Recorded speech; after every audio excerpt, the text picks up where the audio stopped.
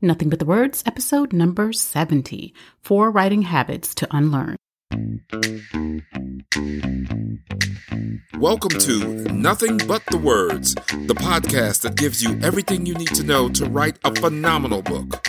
Now here's your host, your author coach, Candace L. Davis. Hey there, and welcome to Nothing But the Words. I'm your author coach, Candace L. Davis. I hope your week and your writing are going well. Earlier today, my sister and I were having a discussion about the state of self-publishing. She is a successful self-published author of children's books, and of course, she is my coaching client and my editing client, which gives me the opportunity to tell her what to do and actually have her listen to me for once in our lives. But beyond that, we really enjoy collaborating and working together. And like me, Amanda's really invested in the quality of the books that she publishes.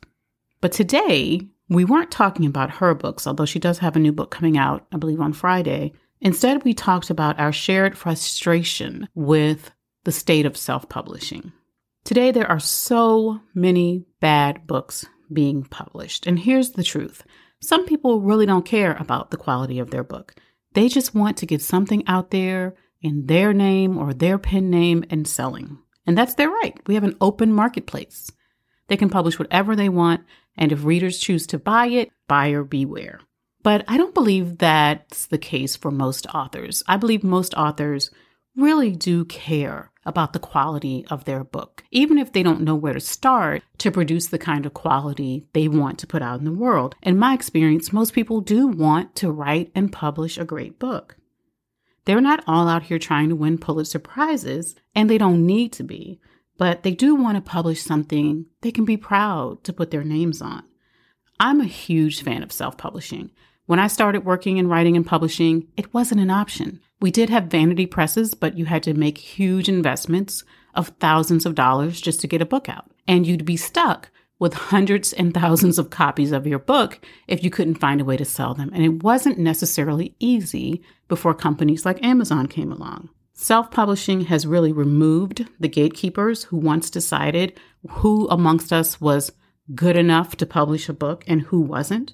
Traditional publishing still has a really long way to go to become truly inclusive, and I firmly believe that work needs to be done, is being done, will continue to be done, but for now, we don't have to wait on them.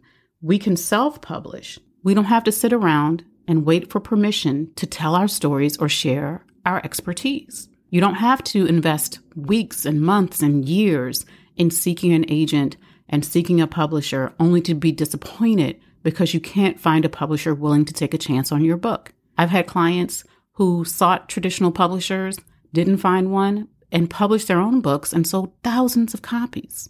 You can still follow the traditional publishing route if it works for you, but you have options now. And those options allow anyone who can type a document to publish a book.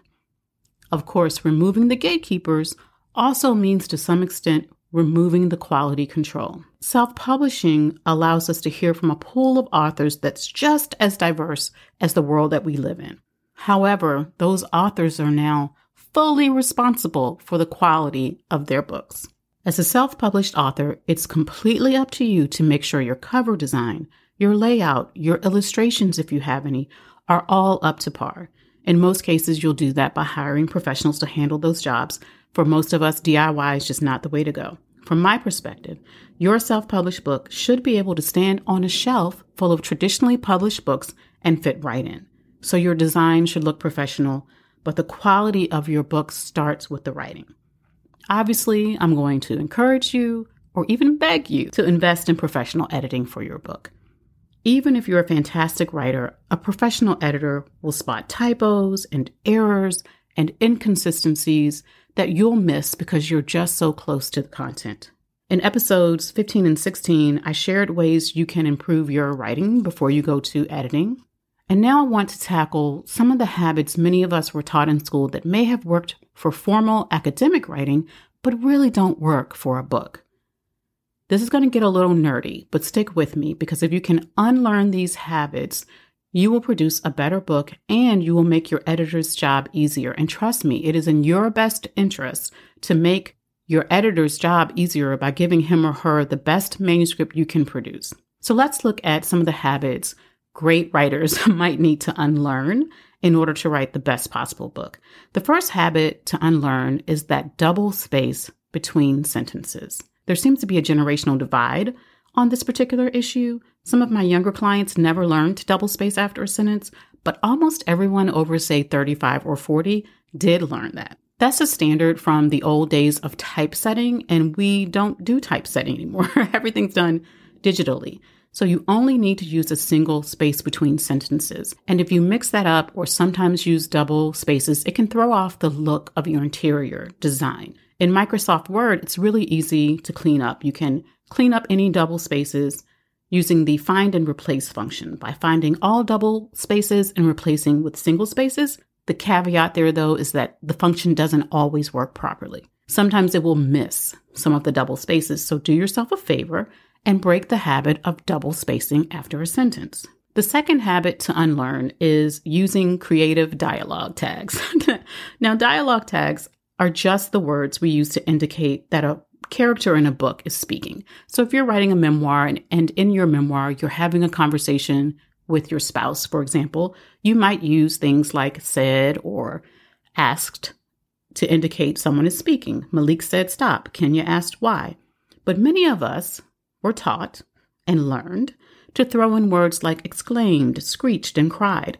Our fourth grade teachers rightfully wanted us to expand our vocabulary, and that was great for that stage of life. However, it's not so great when you're writing a book for adults. Sometimes it may make sense to use words like whispered or explained, but honestly, two words, said and asked, can meet almost all of your dialogue needs. Getting wild and crazy with the dialogue tags may feel creative, but it's often distracting, and it can even make your writing seem juvenile when that's not your intent. So just most of the time, your best bet is to stick with said and asked. The third writing habit to unlearn is the avoidance of contractions.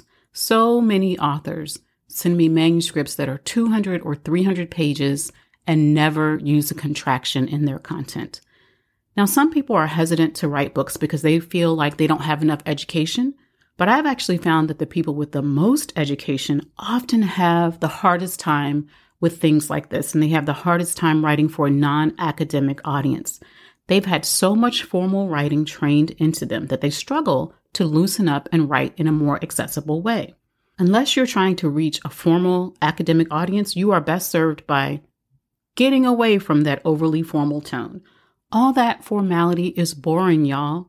One of the easiest ways to strike a more casual or more accessible tone is to allow yourself to use contractions in your writing. Again, I know your teachers and your professors told you not to use them, but trust me, your readers will appreciate it.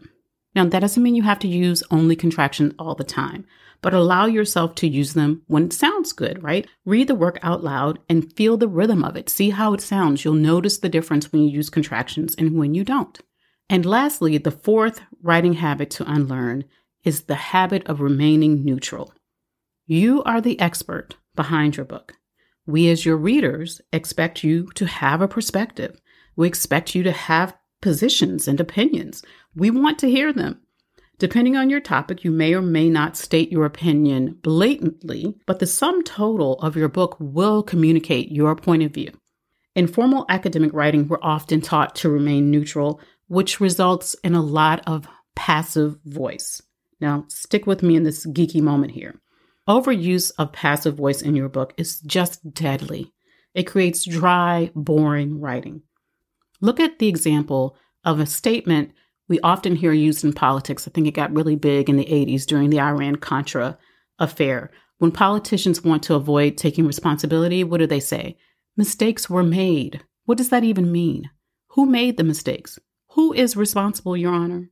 Minimize the use of passive voice. Instead of saying mistakes were made, you could clearly say the president made mistakes, or even more shockingly, I made mistakes. Another way this shows up, this sort of passive voice, is taking the long way to say something. I always suggest you cut out the middleman most of the time, which is usually in the form of the verb to be. That's what creates the passive voice. So it's words like was, were, is, or am. Listen to the difference between these two sentences. A great deal of money is controlled by the top 1% and is kept out of reach for the rest of us. Or the top 1% controls a great deal of money and keeps it out of reach for the rest of us. Those two sentences are saying the same thing, but when you eliminate the passive voice, a great deal of money is controlled. You convey your meaning with more strength. The top 1% controls that money. You clearly identify the action takers. Now, this doesn't mean you can never use is or was in your book. I just caution you to avoid using them as an attempt at neutrality and to avoid overusing them. Say what you mean. As you're writing and revising your book, keep in mind that unless you're writing a textbook or a technical manual of some sort, you are probably writing for a non-academic audience. You need to follow the basic rules of grammar most of the time, right? We break those when it makes sense to break them. But you don't need to adhere to all the rules of formal writing that were drilled into us, some of which have changed and some of which are just frankly boring when it comes to your writing. They were drilled into us from first grade, probably all the way through your higher level education. But they're probably not right for your book. You'll do your editor and your reader a favor if you use a single space after sentences. Avoid going wild and crazy with your dialogue tags and stick mostly to said and asked. Use some contractions in your writing and minimize the passive voice and assign ownership for actions by writing things like I made mistakes instead of mistakes were made. Keep in mind that these are all writing habits that can be corrected when you revise your work. Do not let these suggestions slow you down in getting that first draft written. Make the changes in the revision process, and over time, these will become new writing habits for you. That's all for this episode, my friends. For more writing tips and inspiration, follow me on Instagram at Candace L. Davis. Thanks for listening to Nothing But the Words. I'm your author coach, Candace L. Davis, and I'll see you next time.